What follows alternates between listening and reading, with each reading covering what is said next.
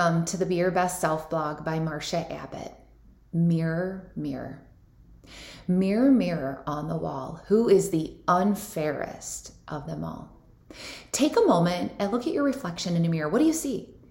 I bet you aren't seeing what you probably should be. So what is it exactly that we should be focusing on as we see our reflection in this mirror? Today we're going to find out. We're going to discover an important lesson that has long ago been forgotten about. And I suspect that what we're about to uncover together is so much different than what you think it'll be. However, in order to reveal exactly what we need to learn, we must start from the beginning. We need to start by putting that mirror down and instead by looking at those people who surround us in our life, whether that be our family, our good friends, our casual acquaintances, or even strangers. When these people pass through our life, have you been using this mirror the way you should be using it? I bet not. So how will you know? Well, you've been doing it all wrong if you've ever caught yourself thinking or saying the following things about them. Wow, their kids behave so badly. Do you see how wrong their parenting is? Look at that person's living situation. How disgusting are they? I can't believe he cheated on his spouse. How could he? That couple has an awful marriage. It's probably because they let their kids sleep with them. I can't believe what that person does for a job and how little they make. What's wrong with them for not making a change? This person's family life is so weird. I don't get it. She really dresses ugly. He's a bad kid and makes horrible choices. And the list goes on and on. How many of you are guilty of some or all of these comments at some point in time? Do you catch yourself looking at someone else and criticizing or judging them for their looks, actions, or behaviors? If I'm being honest, then I must admit that I am far from innocent. It is so easy, so incredibly easy to judge others in our life. Sometimes we get so good at that it starts to become a way of life.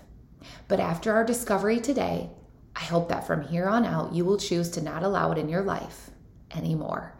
Because here's what I've realized recently about that magical mirror in your hand and how to use it properly. And I can only hope this too will inspire you to learn the same.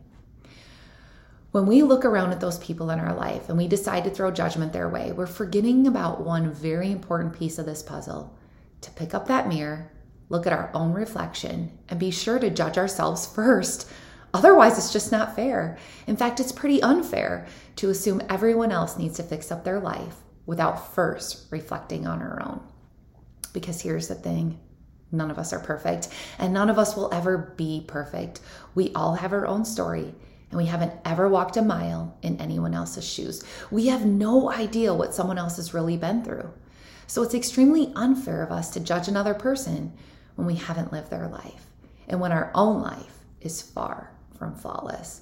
It's like that saying which reminds us to stop pointing out the speck in someone else's eye when we have a huge plank sticking out of ours.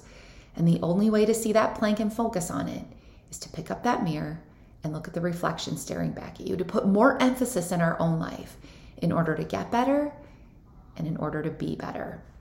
So every day moving forward, as you see your reflection in your mirror, let it serve as a reminder to never, not ever, judge anyone else in our life or in this world for that matter. Right or wrong, good or bad, agree or disagree. It's really not our place. The only person we really need to focus on is ourselves, because we always have room to do better. So to that mirror, mirror on the wall, apparently it's been me all along who's been the unfairest of them all. But not anymore, because after today and from here on out, I now know exactly what I should be focusing on, and that is me. For those of you struggling with something in life, or if you have a topic of interest that you want me to talk about in this blog, email me at beyourbestselfblog@gmail.com. Let's work together to be our very best selves.